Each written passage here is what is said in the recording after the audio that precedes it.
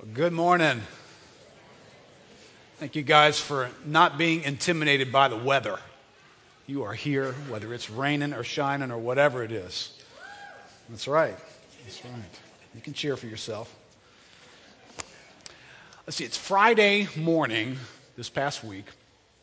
I am at Starbucks with a stack of books and my laptop, which is a normal thing. Some of you guys will run into me at various Starbucks around town because sometimes I just need to get away from here to just get some moment to be able to study. But I'm looking around and there's a guy at a table next to me with his laptop, a bunch of stuff spread on the table. And across the way, there's another guy with a laptop who soon will run out of power and he'll come sit by me so he can plug in. And then right at the table next to me, there's somebody with a big binder open and he's going through stuff and doing all this work. And I'm thinking, wow, times have changed. Do you remember when people went to work? Right, remember that? I mean, my dad went to work. He went to work dressed in a business suit, charcoal gray, every day with a white starched shirt on that he got from the Chinese laundry just off of Carrollton Avenue. That he would pick it up in these wrapped brown paper bag wrappers. You guys remember this practice? And so he would dress up for work and go to the same place every day. Today, people work out of their homes. They work out of Starbucks. Pete was telling me the other day that Google, if you work for Google, you just show up whenever you want. You set your own hours. You can work at home. Just as long as you get the work done, you don't even have to come to work. Or you can come at night. You show up, some people show up in the middle of the night because that's just when their creative juices work the best. There was no such thing years ago for my dad. My dad never walked out the door with like casual Friday, Now it's like every day is casual Friday. There was no dress down day because times have changed, right? Well, times have changed not only in the work world, but times have changed when it comes to the church as well. I mean, just look around. There's no wooden pews here. There's no stained glass. There's no steeple with a bell in it. I'm not wearing a collar. I'm not even wearing a tie. I am wearing a jacket. But, this is about as casual as we've chosen to get. Things have changed in the church as well. Now, be careful because some of us here just hate change, and any change, therefore, is wrong change. Forgetting that whatever it was that we were doing changed from something previously before, and we just adopted that. We got a new practice going on, but we didn't know it was new, so it was always for us. Some changes are fine, but some changes aren't fine. Right? Today, I want to talk about what does it mean to be a part of the church? What does it really mean to be a part of the church? In 1983, I had been saved at that point for 4 years. And if I were to survey those 4 years of my Christian walk, how many guys here have been saved less than 4 years or less? Let me see your hands. 4 years or less. Okay. Over the course of those 4 years, Christianity, my walk with God, would have consisted of personal Bible study, which was a very important factor in my life. I would have participated in a little Bible study with some friends on most Friday nights. I continued to attend the Catholic church that I had grown up attending, most of the time. When I was at LSU, I participated in a campus ministry there. But I had no notion or idea of what did it mean to be a part of the church. That was just a foreign thing for me. I just never had come across people who lived their life within something defined by the Bible as to being a part of the church. Back then the language, and it still is around today, the language was, is Jesus Christ your personal Lord and Savior? Right? That's still around. And it's well intended, and I think it's probably necessary in some ways because it pulls us out of this category that somehow Jesus Christ could be your Savior simply because you're associated with some larger group in some way. You attend some meetings. You're a part of a particular denomination, and therefore he's your Savior. And the emphasis biblically really needs to be, no, personally have you come to a place where you've put your faith and your hope for your whole life and your future and your rightness with God into the person and work of Christ. That does need to be a personal decision. But somewhere along the way, personal Lord and Savior can also mean removed from others. My religion's a personal issue. Just me and God walking this thing out together. And, when we come to the Scripture, we find that there is a personal dimension to what God is doing in our lives, but there's also a larger context dimension of what God is doing as well. And to be a healthy Christian, bringing the glory of God through our lives, there needs to be both dimensions taking place. Right, you see that. Turn to John chapter 21. I'm not really going to do much from here. Matt did a great job last week. If you weren't here, I encourage you to get the CD from the message he did. He really covered God's dealing with Peter in this particular chapter. And I want to just draw something out of here, and we're actually going to look at some scripture in two other places in just a moment. But in this passage, you find Jesus' concern for Peter, but you find another concern as well. Just read these passages with me. Verse 15. When they had finished breakfast, Jesus said to Simon Peter, "Simon, son of John, do you love me more than these?" He said to him, "Yes, Lord, you know that I love you." He said to him, "Feed my lambs." He said to him a second time, "Simon, son of John, do you love me?" He said to him, "Yes, Lord, you know that I love you." He said to him, "Tend my sheep." He said to him the third time, "Simon, son of John, do you love me?" Peter was grieved because he said to him the third time, "Do you love me?" And he said to him, "Lord, you know everything. You know that I love you." Jesus said to him, "Feed my sheep." Now, there is a dual emphasis in this passage. There is the individual personal care that Jesus brings in restoring Peter. And, quite often we draw out the illustration of how Jesus 3 times appeals to Peter after Peter had 3 times denied the Lord.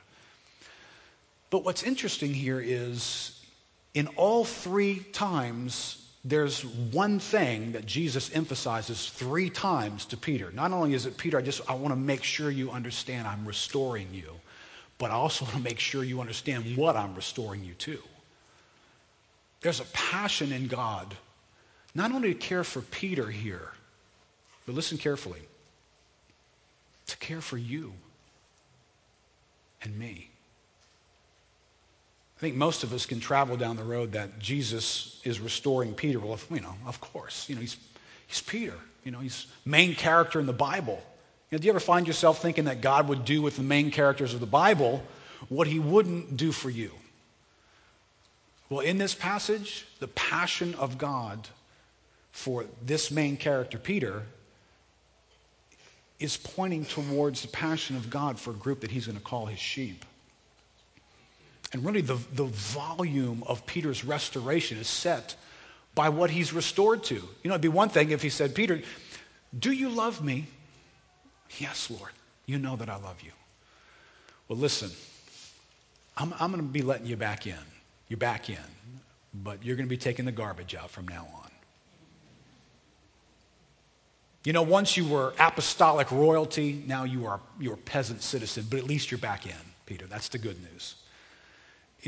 What's amazing about the restoration of God, and this would be something for us to get some faith for in our own lives, is the monumental task and importance of what it is that Jesus restores Peter to. It's kind of like the restoration of the prodigal son who runs off and in his mind is saying, if I return, I'm going to be restored to being a hired servant. The ones who don't actually even live on the grounds. They're just available in case we've got a little bit too much work that day, then I can be hired on to do some of that work in my Father's home. And when he returns, what does the Father do? Remember, he's prepared. He's got his spiel going. I want to be restored, Father, to this. He doesn't even get to present that before the Father lavishes upon him a restoration that he's not prepared for. Take the robe, put it on him. Put the ring, the family signet, back on his feet. Kill the fatted calf. This is a monumental restoration. Now, I don't know what you were thinking when the Lord restores you to himself out of whatever it is that you came out of. Sometimes it's hard to believe that God would have much in store given where we've been. Or given for Peter here, not just, this is not just, Peter the nasty fisherman who gets to be an apostle. No, this is Peter the apostle who gets to return to being an apostle. Right? You know the difference? How many of us have great faith for God to restore us in light of what we were before we knew him? But we have a really hard time believing God can restore us when we screw up after we come to know him. Peter is being restored to that which is most precious to Christ. Peter, do you love me? Shepherd my sheep. It was not an assignment that could have been given on earth more important to the Son of God. In this passage, D.A. Carson highlights the emphasis now is on the pastoral rather than the evangelistic, and leading up to this moment, as we said a couple of weeks ago, there is this sent dynamic. So out into the world is going the church launched with the gospel. But in this setting, it's the pastoral emphasis that Jesus brings to Peter. Peter's love for his Lord and the evidence of his reinstatement are both to be displayed in Peter's pastoral care for the Lord's flock. And today I want to emphasize, the title of the message today is The Passion of the Shepherd and the Purpose of the Flock. And today happens to be Membership Sunday, where we celebrate honoring those who are new members in the church, and we'll explain a little bit about what these folks have taken steps to become members in the church and what that means. But, before you and I can put any kind of value on membership, I think I need to grasp how God feels about being a part of his flock, his passion for being a part of the household of God. There's no way you and I could ever orient our lives correctly around God's people if we don't have a sense of what kind of passion does God have for his people. So what I want to do this morning, I want to walk us through a couple of passages where shepherding God's people has become dysfunctional.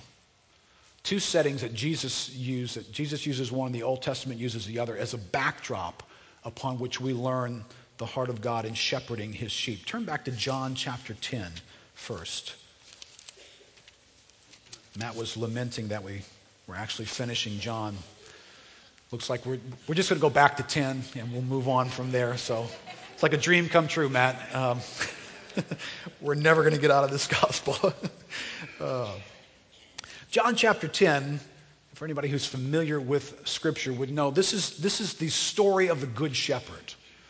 But, like all stories in the Gospels, they are where they are for a particular reason. It's not as just though these are just random collected thoughts that are thrown in place. There's an inspired work of God going on here. So when you get to John chapter 10 and Jesus begins to talk about shepherds, right? In verse 1 he says, "Truly, truly I say to you, he who does not enter the sheepfold by the door but climbs in by another way, that man is a thief and a robber." And immediately he's into this illustration about sheep and shepherds. Now, why right here? Well, because the whole previous chapter is about the failure of the shepherds of Israel. John chapter 9, you read this incredible story about the care and grace and mercy of God that comes to this man who was born blind. Remember the story? Why was this man born blind? There's a big scandal and questions about why it is that he's born blind. And in the midst of trying to figure out the minutia and how it is that he's healed, something gets overlooked. The fact that God has stepped in and miraculously healed this man. God's mercy has been poured out into this man's life in John chapter 9. And there's this great controversy, and the leaders of Israel are trying to figure out what's going on. And you know their response to this man being healed? Is to kick him out. He gets kicked out of the flock, if you will. And immediately Jesus begins to relate an illustration about what the good shepherd is like, against the backdrop of failed shepherds, because the leaders of Israel were called the shepherds of God's people.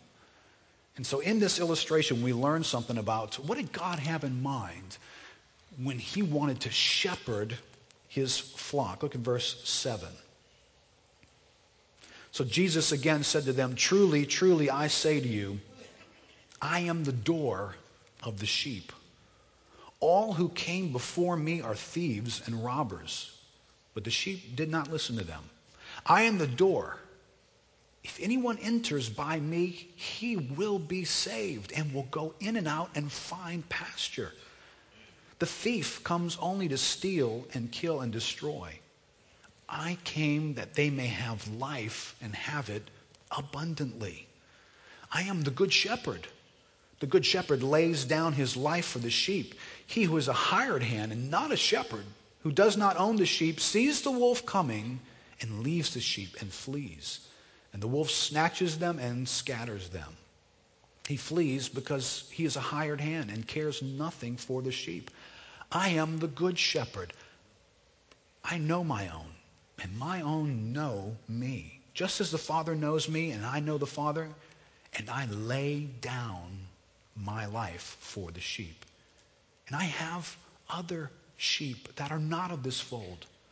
I must bring them also, and they will listen to my voice. So there will be one flock, one shepherd." Now remember, this is connected to the illustration Jesus uses for Peter in terms of what he's called to do. But in this story, this illustration, there's a few elements to it that every one of them speaks significantly to what it is to have spiritual life and to be healthy as a believer. Right? You have a good shepherd. You have sheep. You have a door. You have a flock. You have danger. And you have abundant life. Right, now here's the elements into this story that Jesus brings. And Jesus makes this double connection to himself. He says two things about himself, and he says both of them twice.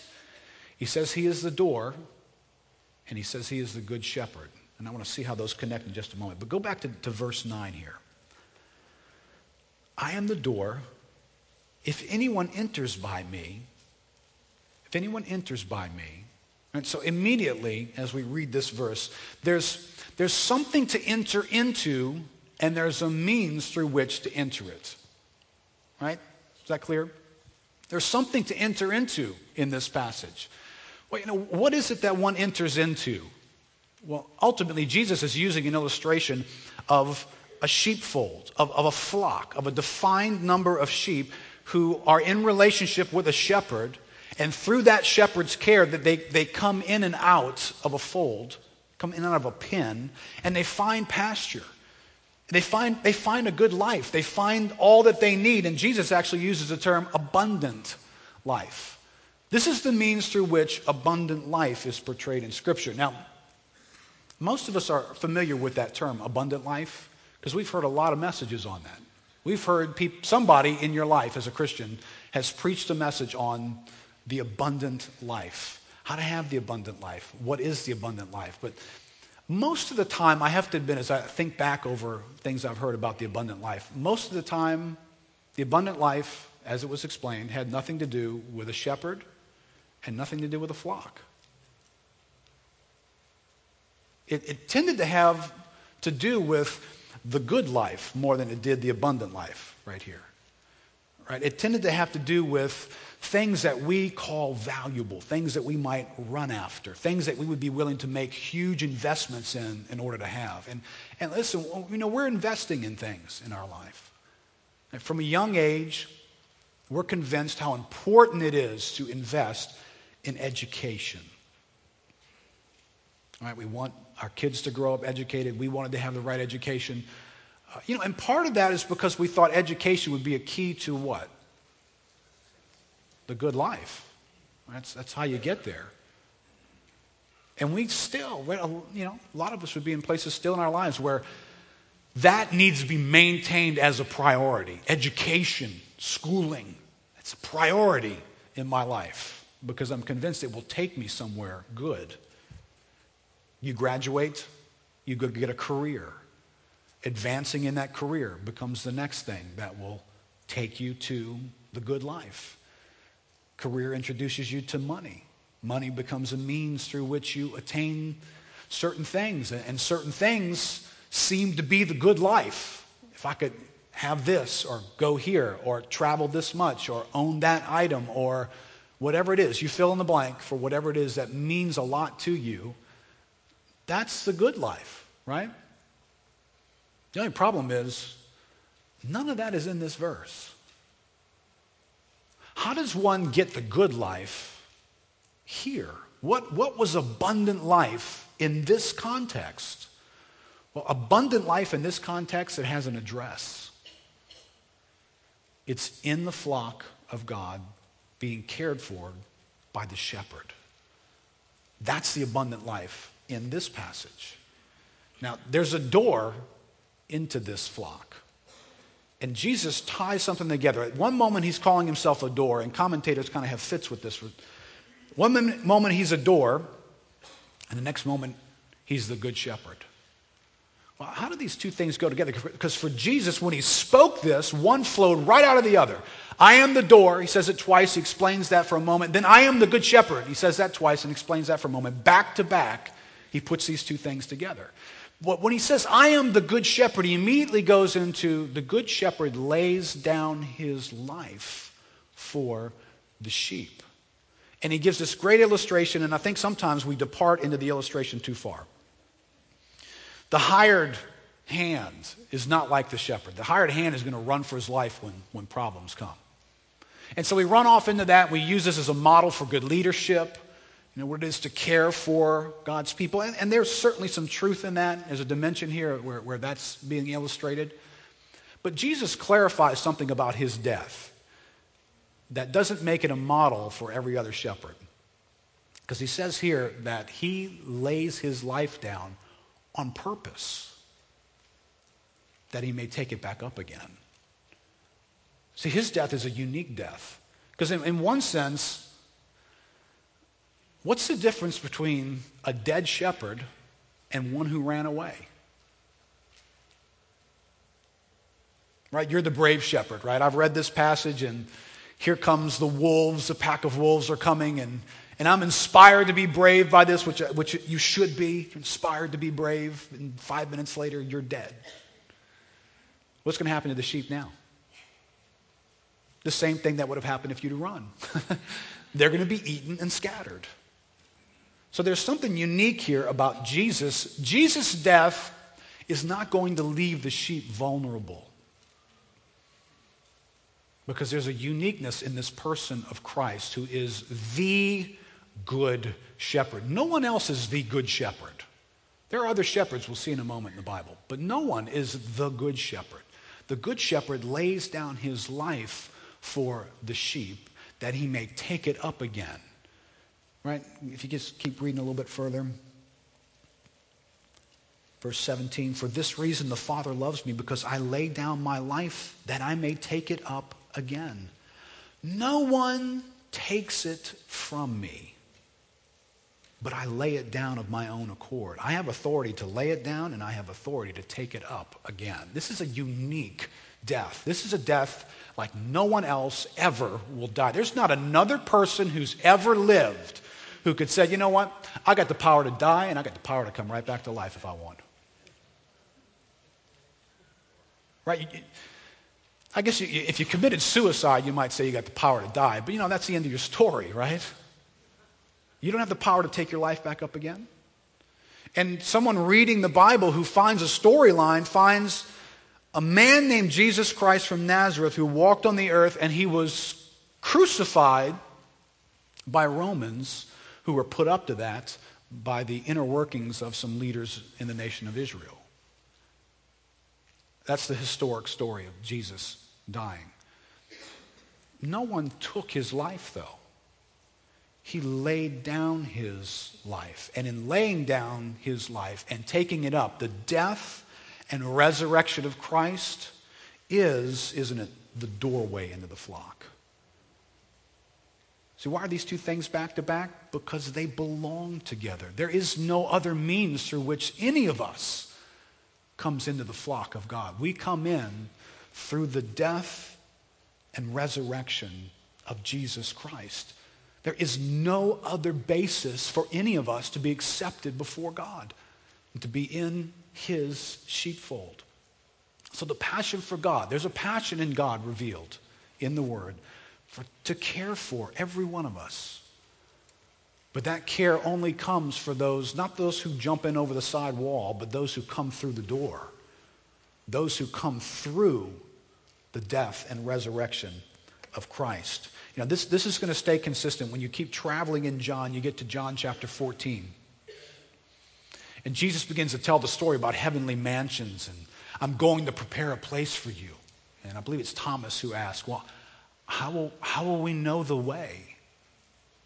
Jesus grabs that question and says, I am the way and the truth and the life. See, this is the same teaching over and over and over again. He is the door. He is the way. No one comes to the Father but through him. No one enters into the flock but through the person and work of Christ.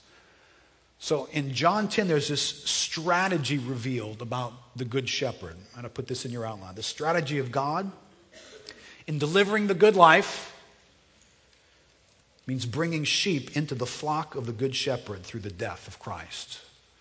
Right? That's what that illustration is. When you just grab abundant life, you're going to miss something.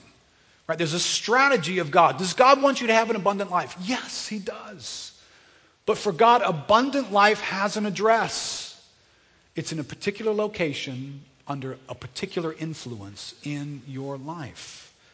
Now, if I look here again in John 10, there's something else in this story that I want to make sure we catch.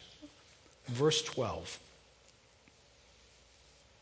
He who is a hired hand and not a shepherd, who does not own the sheep, sees the wolf coming and leaves the sheep and flees. And the wolf snatches them and scatters them. You know what?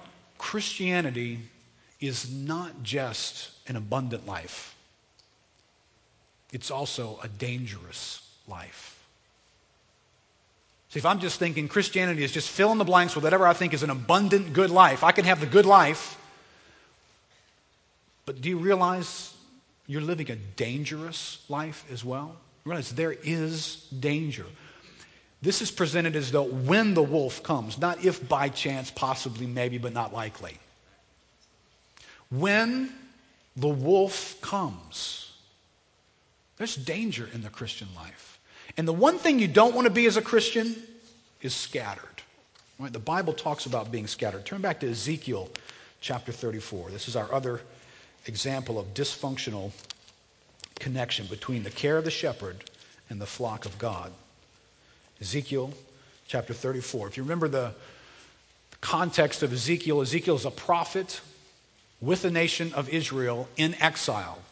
They are no longer in the promised land. They're living, if you would, outside of the, I guess you could maybe say, outside of the abundant life. They're outside of this idyllic condition where God had set up for him to be their shepherd and for them to be his flock, and they have wandered from that. They've been scattered from that, and they're now in exile in the country of Babylon, and they're under their control and influence.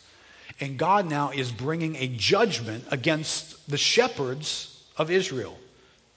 In Ezekiel 34, in verse 1.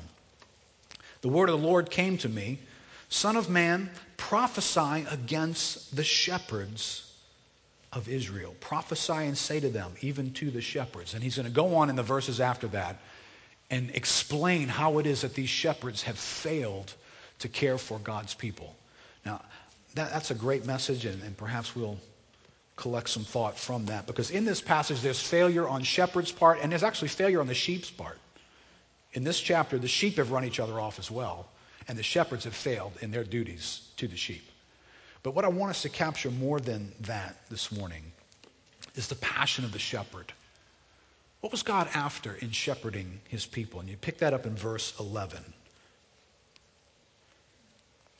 For thus says the Lord God, behold, I myself will search for my sheep and seek them out. And I'm going to pull a few thoughts out of here so to make sure that we catch what Daniel Block calls Yahweh's shepherding style.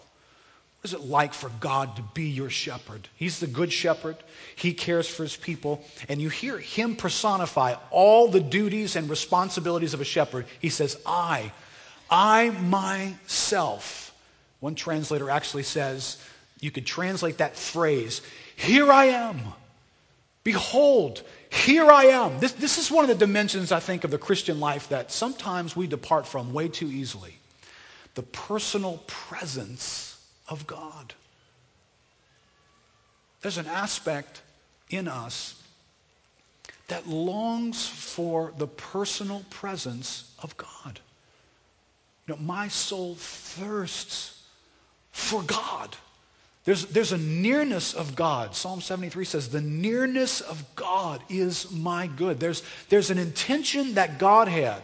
Remember, it was in John 20 when Jesus breathed on them and said, receive the Holy Spirit. There's this desire in God for his personal presence to be experienced by his people. So here's the people who have wandered from that presence, and the shepherd heart of God is to show up in their life and say, here I am. Behold, I've drawn near to you again.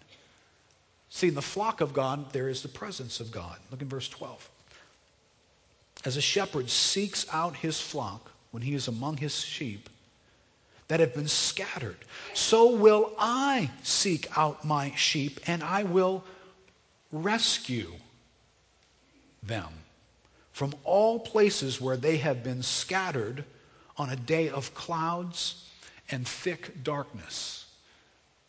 The good shepherd says, I will rescue them. The condition they are in when they are scattered is a condition from which they need to be rescued. Now, today, we live in a day, things have changed. Today, the way in which people associate with the church, quite honestly, when you look at what the Bible depicts that as, many people's association with the church doesn't look like they're part of the flock. They look more like scattered sheep. The way in which they live toward the church. In the first 4 years of my Christian walk, I knew so little about any of this. So, I'm just walking in what I know, and all of us have to walk those things out until God gives us some insight and revelation as to how to take further steps into the kingdom and understand those things. But, today, it would not be uncommon to find Christians who sort of show up in one church one weekend, maybe don't go to church the next weekend, and then there's a concert the weekend after that they attend, and then they'll spend 2 or 3 weeks going to a Bible study that somebody's doing somewhere in an office building or some night thing, and they kind of go for that for a little while, and then they'll visit, Pastor Andy Stanley or Charles Stanley or one of the guys on TV, and that's church for them for a while. And then maybe back to church, but not this church, that church over there, because they got some friends that they used to attend that church. And then they're back the next weekend and they're watching so-and-so on TV. And then they come here the weekend after that, and maybe the next weekend too, but then they're off somewhere else. That's a scattered sheep. See, remember, there's a real key here, and I'm going to draw this down. This all comes somewhere in the end. That there's a criticalness that Jesus talked in John chapter 10 about sheep who heard his voice. My sheep hear my voice and they follow me. There's a dynamic that God wants to bring his shepherding into our lives so that we actually hear him. Here I am. And we experience his presence. And today's style of Christianity for some looks more scattered than it does a part of a flock, where there's the things that Jesus had desired for a flock to be experiencing. Listen, scattered sheep are in danger. Scattered sheep need to be rescued. See, these are people who once were in the flock of God. Now they've been scattered from it. So this is not just an illustration about those who don't know Christ and never have, and they need to be brought in. No, these are those who were in the flock of God, and now they've become scattered in their life to where there's this dysfunctional relationship between the shepherd's care and the flock and how they walk and live their lives. And they need to be rescued. Rescued from all the places where they have been scattered on a day of clouds and thick darkness. You know, the implication here is that sheep don't get scattered on sunny days. Probably true in our life too, right? You know, sunny days when everything's going great. You feel good about your life. You feel good about the station of your life and where you are and how things are progressing. You have a healthy self-image. You feel good about people that are in your life, the people that are in the church that you're relating to. Things are interesting. This is a real challenge. Things are interesting. Sometimes you do realize things are only interesting because they're new and you haven't figured them out yet. We would all go far as Americans to recognize that we're addicted to new. And so staying in one place for too long for Americans makes it very hard to stay in that place. So things start feeling, at least cloudy in some of those moments, right? Boredom can set in. You can all of a sudden feel like, conflict. I want to talk about something that scatters sheep.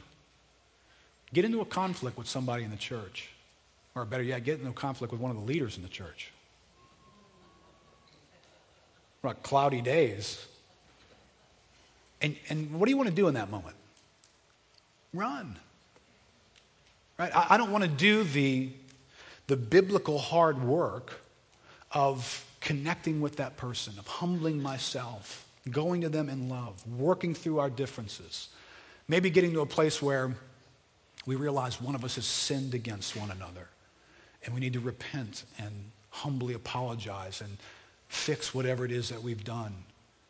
Or maybe just getting to a place that we realize that we just see something differently and neither one of us is more right than the other, and we see something bigger than our dispute here about God's kingdom taking place in our midst, and we're not going to run from one another. Listen,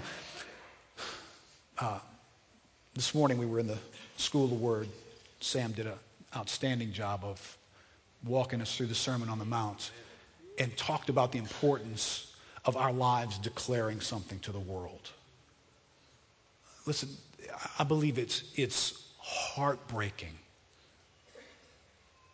to the Good Shepherd when we are in relationship with one another until the day it becomes difficult, until the moment there's conflict, until the moment that, I heard that person might have said, and I'm not even going to follow up with them, but I'm assuming that's true, and I'm going to begin to distance myself from them. Listen, the world doesn't need anybody to demonstrate that to them.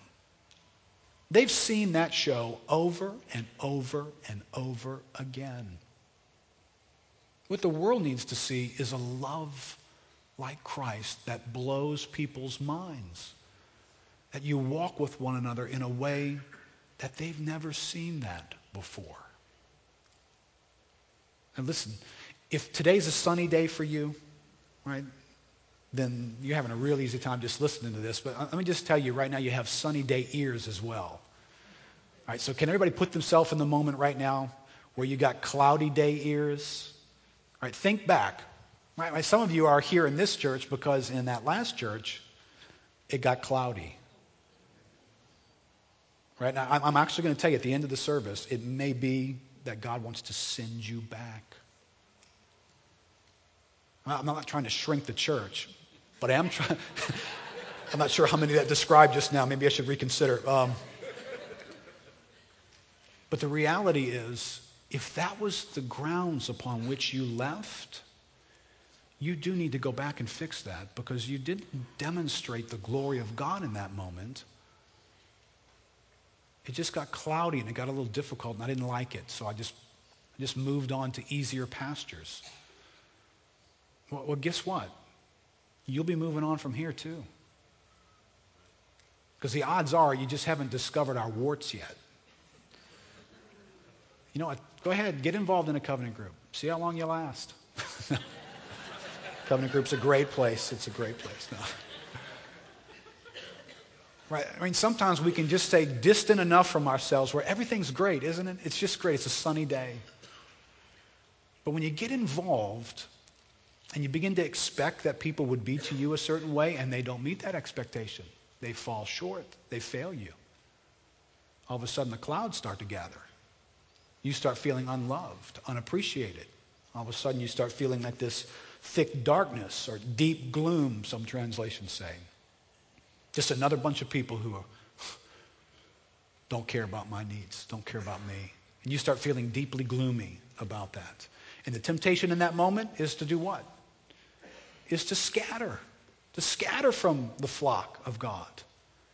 And so this passage is about sheep that it took a gloomy day, a cloudy day to scatter them. So if you're having a sunny day, remember when you start seeing clouds coming into your life and a little bit of shadow begins to gather over your life, remember this passage. I'm about to be tempted to scatter. Remember that. Because on a sunny day, it's almost like everything I just said was worthless. Verse 13. I will bring them out from the peoples and gather them from the countries and will bring them into their own land. Remember, they've been in exile, in captivity. So the intention of the Good Shepherd is to bring you out of captivity. Boy, isn't that good news? Right now, you may not be in a country called Babylon, but you might be in a state of mind that's very captivating for you. It's been ruling in your life.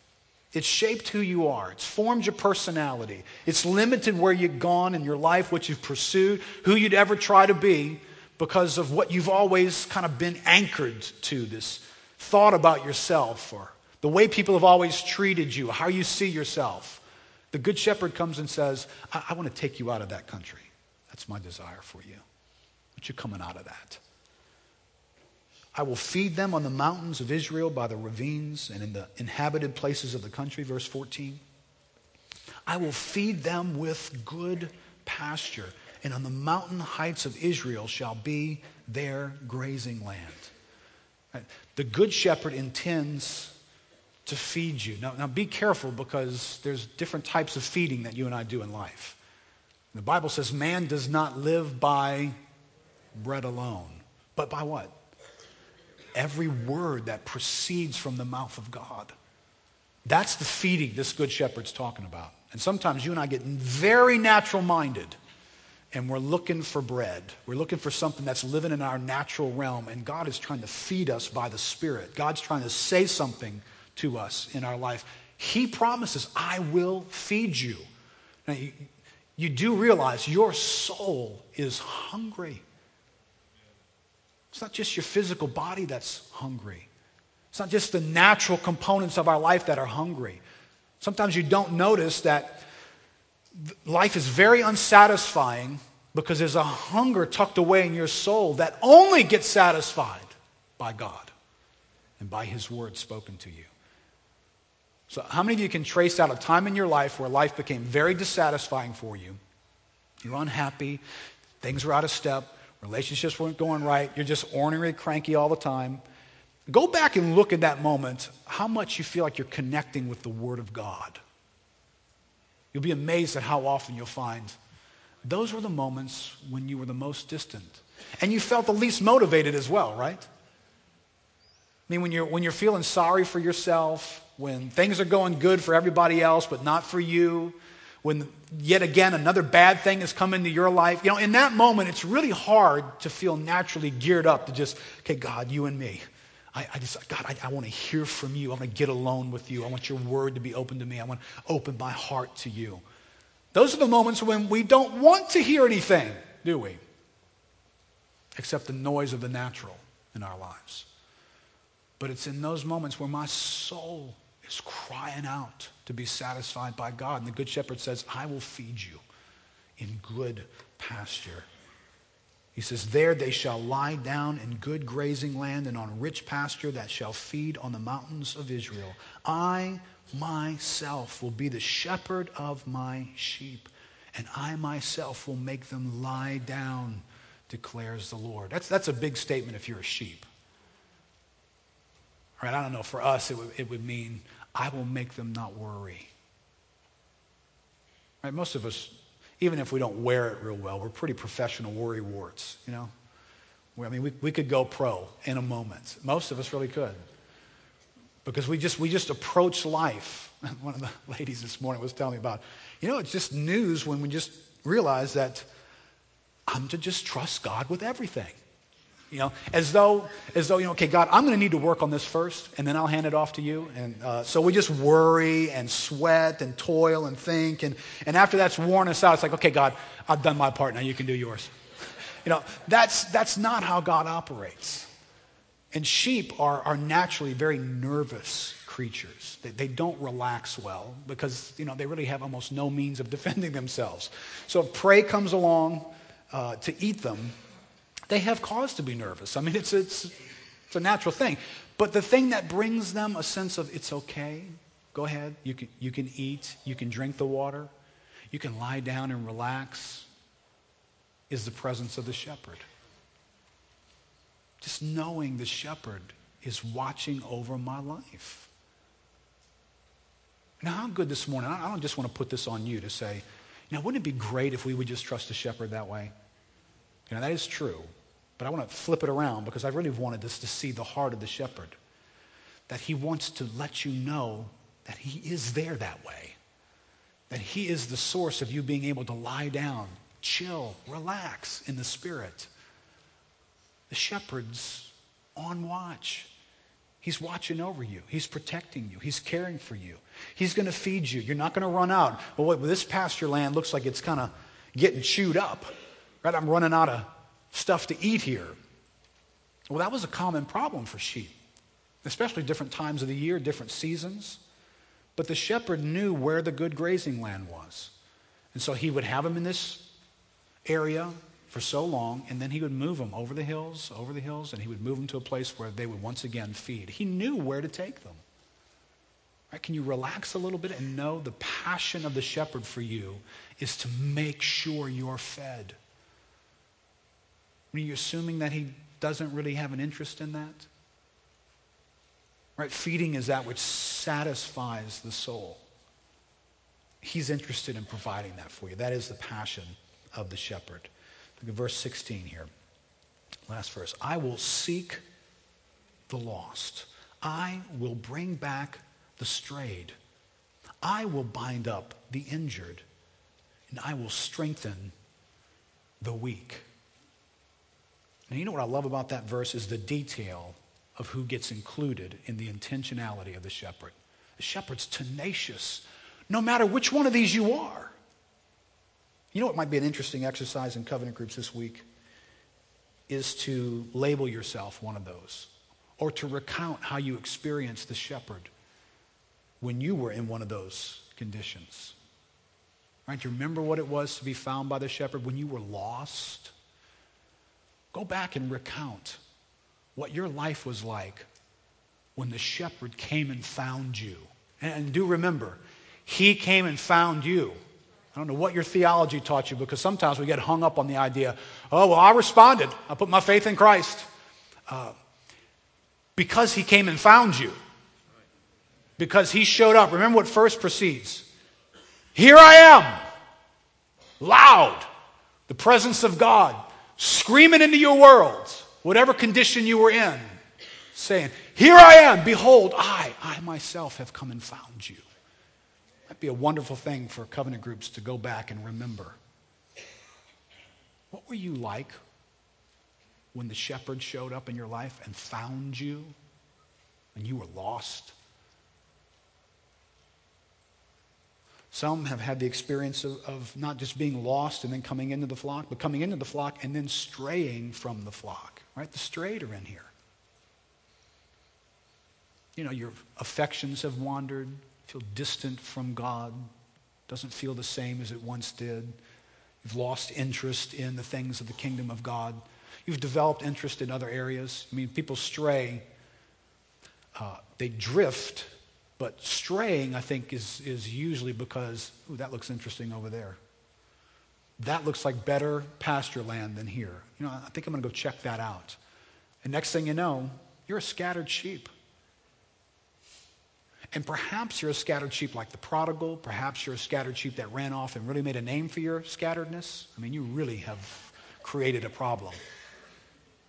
And you can't conceive that the shepherd would say, I will bring back the strayed. I'm going to show up in your life and go, here I am.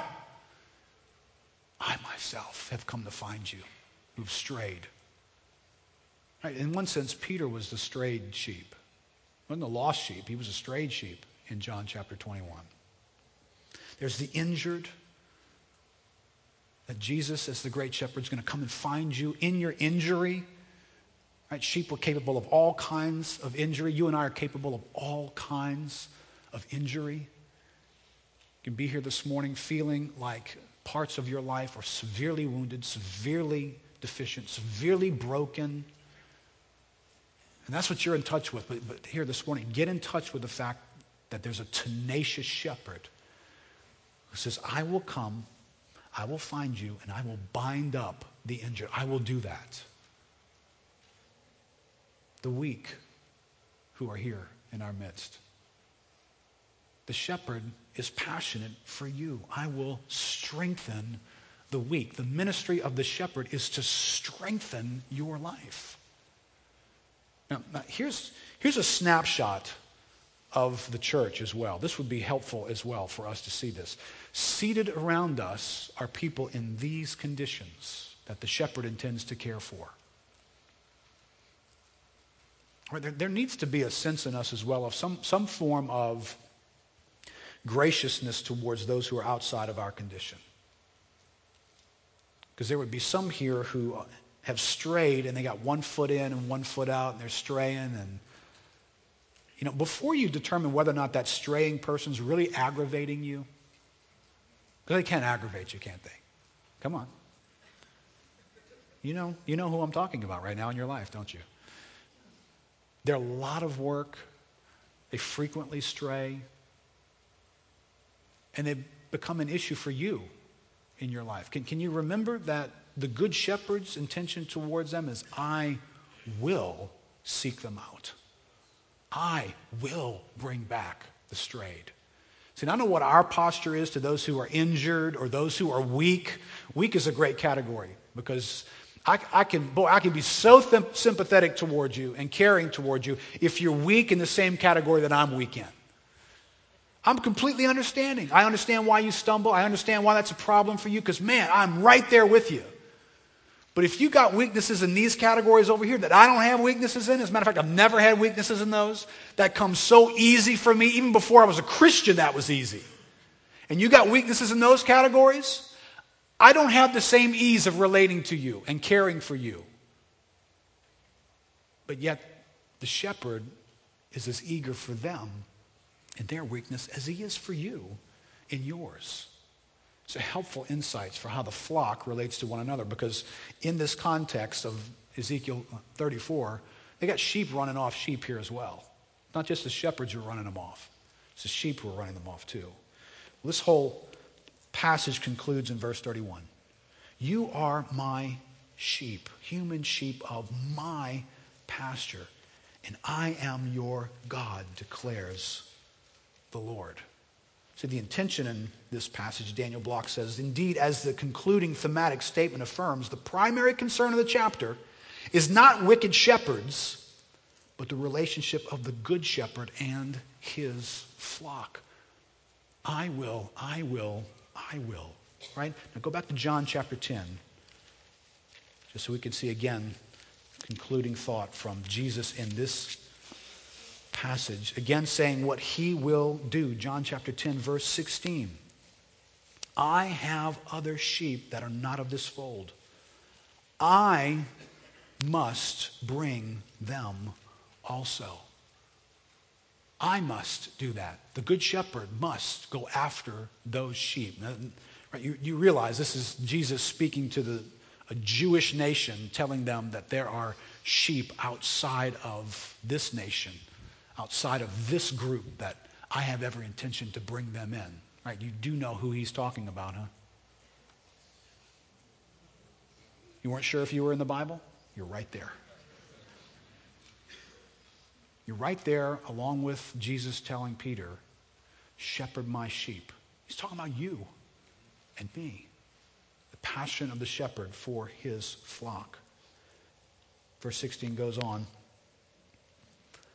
And they will listen to my voice. So there will be one flock, one shepherd. And here again, I wrote this out in your outline. The plan of God is to gather his people into a flock. And in that setting, he will care for them, and they will experience abundant life. That's John chapter 10. That's the Good Shepherd illustration for our lives. Now, let me highlight one thing that Jesus says in a follow-up later. It's in chapter 10, verse 28. I give them eternal life, and they will never perish, and no one will snatch them out of my hand. Right? He's still talking about his sheep here, the wolves that came to scatter and snatch the sheep. He says, no one will snatch them out of my hand.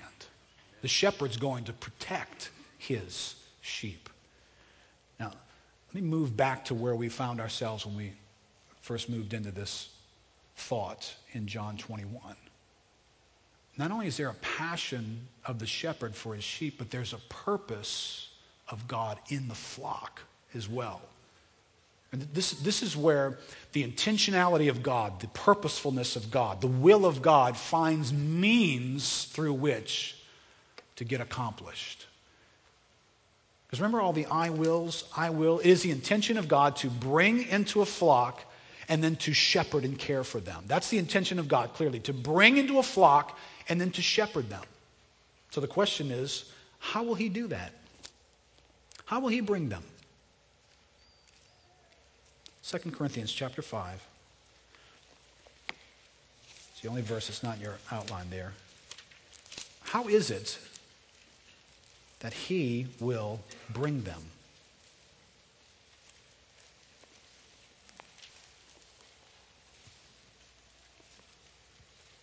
Verse 17, if anyone is in Christ, he is a new creation. The old has passed away. Behold, the new has come. All this is from God, who through Christ reconciled us to himself and gave us the ministry of reconciliation.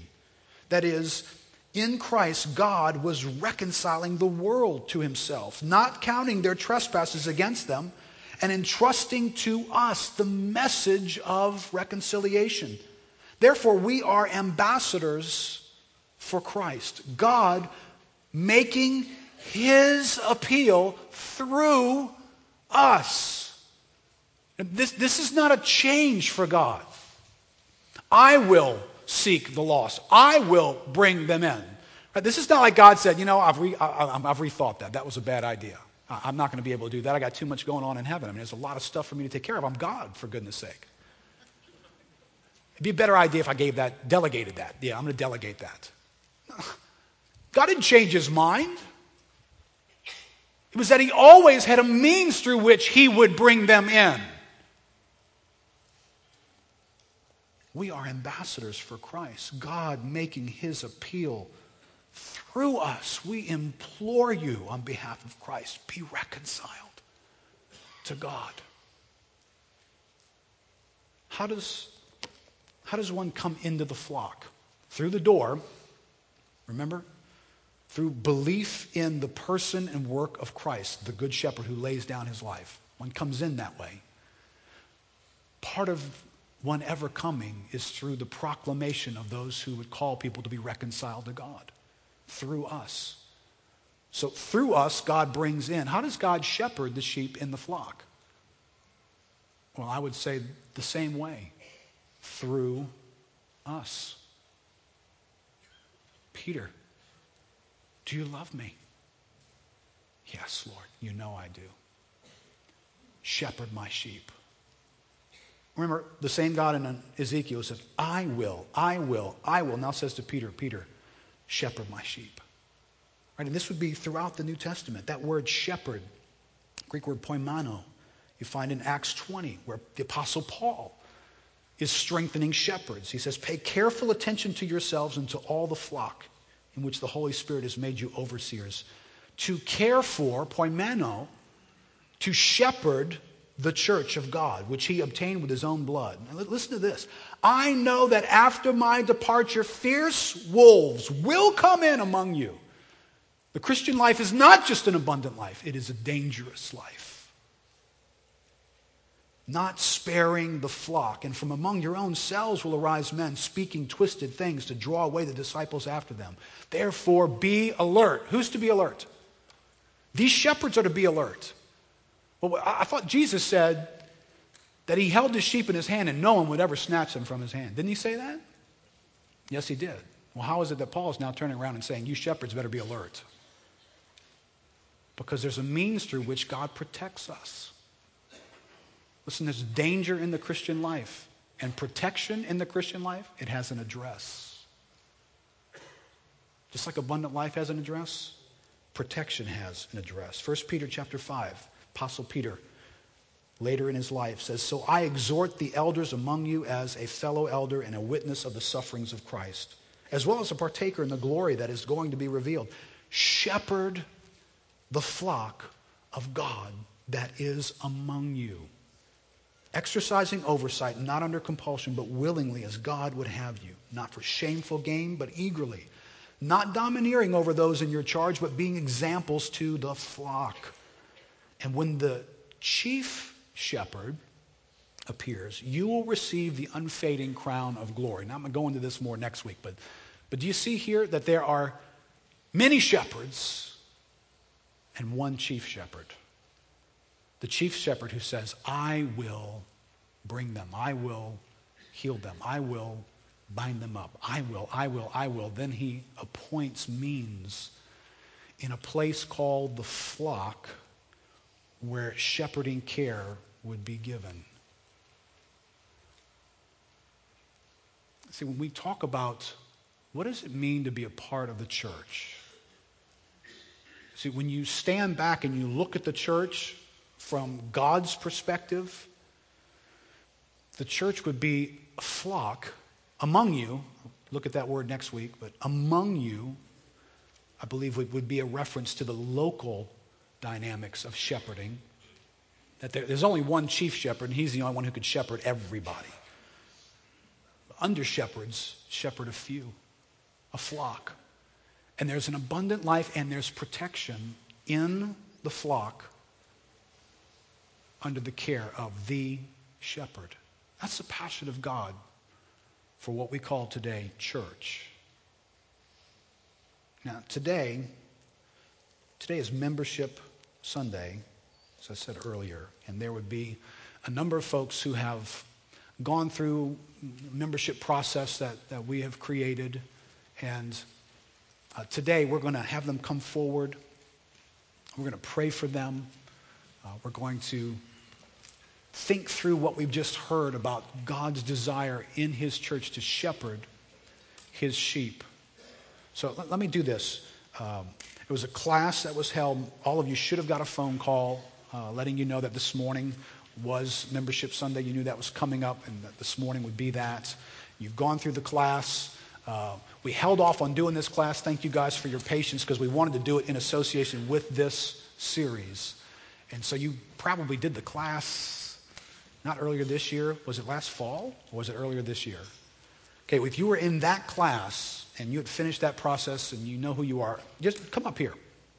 Come up across the front here. We're gonna pray for you in just a moment. But I want folks to see you. I want them to be able to identify God's grace in bringing you through the door into his flock where he can care for you.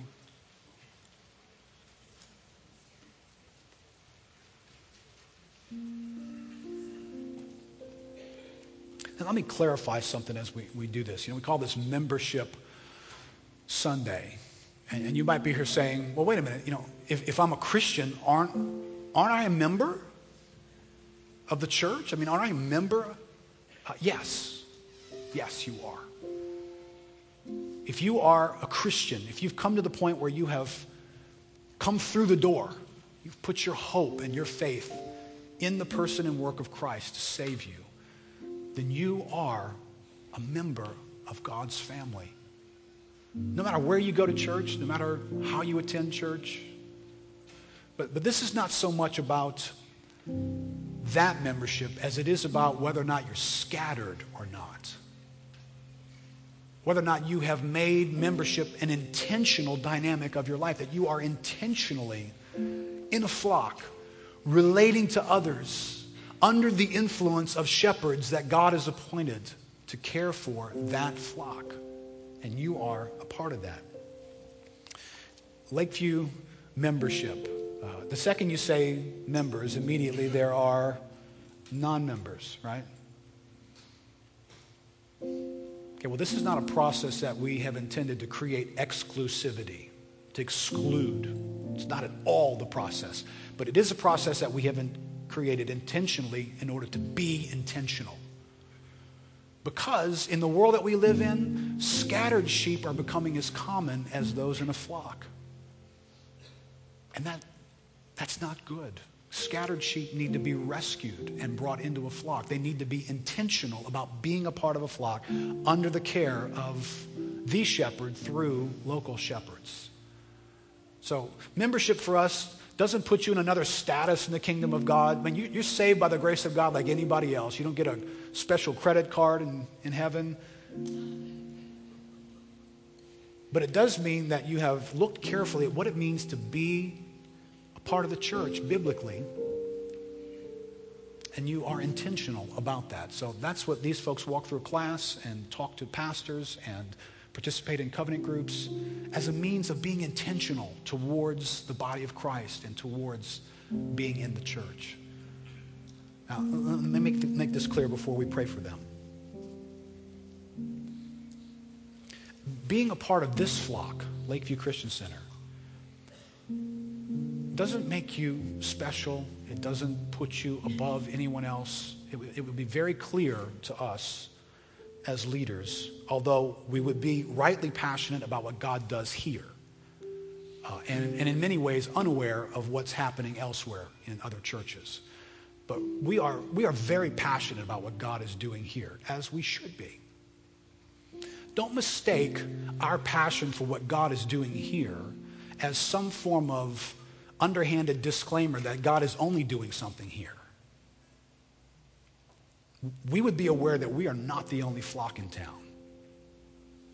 There would be other flocks in this city being cared for by shepherds, and in many ways doing things that we could learn a lot from. Now, if you're here this morning, because I know that there's many folks who attend Lakeview who have never been through the membership process, we want to encourage you. We're going to do another class coming up in June. Will be our next class. I want to encourage you to be a part of that so that you can fully look at it and study. What does the Bible say about being a part of a local church? Now, I want to encourage you in this, and this is not intended to push anyone away. Knowing that we are not the only flock in town, what would be most important to us is not that you're here, but that you're where God wants you to be. And it may be that this is not where God wants you to be. You attend here every once in a while because you're bored with where God has you. You just want variety. You come here and you go somewhere and you go back to your church, and you come and you go back to your church and you stay there for a little while. And, listen, where you hear the voice of the shepherd telling you to be, you need to be there. And we love you, and we're grateful for the opportunity that we have to rub shoulders with you, pray for you, minister the word of God to you. But if this is not where God has you, then you are scattered. And you need to make it a priority to get where God has you. If you're here because you've run from where God has you, you need to go back and make that right. If God's released you from somewhere, but there was problems that you never worked out, go back, work them out. Demonstrate the greatness of God in the midst of his people. by caring for the flock the way he cares for the flock. Okay? All right, let me ask the pastoral team if they would come up. I'd like to ask also the covenant group leaders that you see one of your covenant group members up here. If you see a couple of them, bunch them together so you can pray with them. Because I want to illustrate something by all these folks coming. Pastoral care, covenant group leader care. See, remember, it was the great shepherd who said he would shepherd his sheep. I will bring them. I will care for them. I will minister to them. I will feed them. Right? It is the great shepherd who does this, but he has ordained means for that to be done. So pastors who are called, we'll see next week, pastor is the word poimano. It's the word for shepherd. Pastors are called to be shepherds. These guys here walk in a manner that assists shepherding taking place in this church. That's why we make such a big deal out of being a part of a small group, so that the care of the great shepherd can find its way in a real way into your life. And you can really taste and see the goodness of God in a real way in your world. So that's why we've asked folks, don't just come to a meeting, get together with others, be a part of a small group, walk with others intentionally. Make sure all the folks here have got someone praying with them. Good. All right, guys, God has sovereignly chosen that through the door would come these folks at some point in their walk. And then he has chosen that they would be a part of this flock. Some were lost, some had strayed, some are weak, some are injured. But they're part of the flock along with us. So I'd like all of us to stand up together and pray from God's vantage point. The passion of the shepherd for his flock.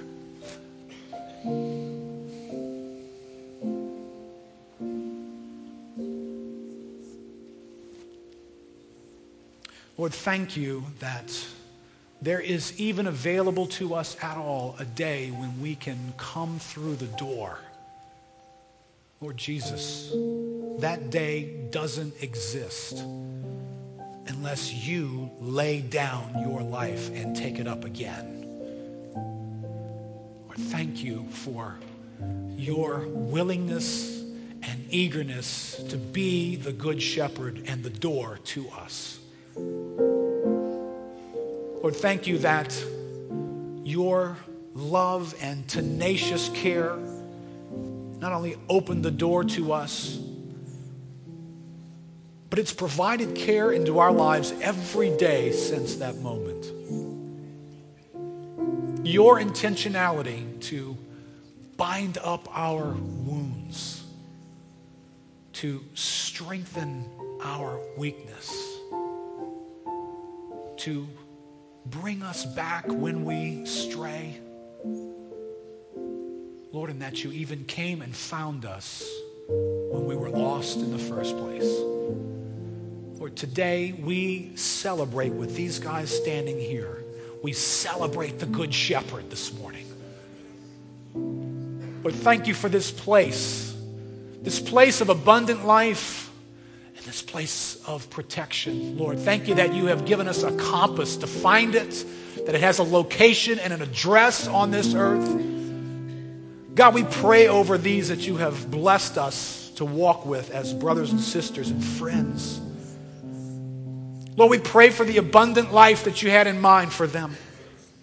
Lord, rescue them from poor, low, natural-minded definitions of abundant life, Lord.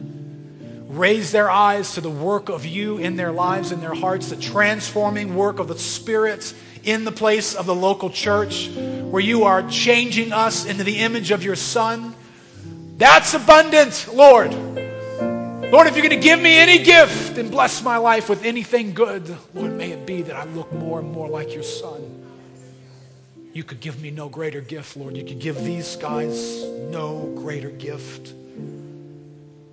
Lord, bless them with your abundance. Lord, protect them from the wolves. They will come, Lord. And in that day, Lord, that day of attack or that day of clouds and gloom, Lord, there will be temptation for them to be scattered. Lord, thank you that you are greater than our scattering. Lord, thank you that though the enemy thought if he could strike the shepherd, he would scatter the sheep, but yet you would gather them back again, and they would become a mighty force to bring glory to your name. So, Lord, thank you for this place of abundance and this place of protection. God, we bless these men and women standing before us today. We bless them, Lord, with all that you had in mind in being their good shepherd. Lord, may pastors who function as shepherds, may covenant group leaders who serve in bringing your care as a shepherd into their lives, Lord, and may all the sheep who are part of Lakeview Christian Center, Lord, may we live toward these in a manner that reflects the passion of the shepherd for his flock. In Jesus' name, amen. Amen.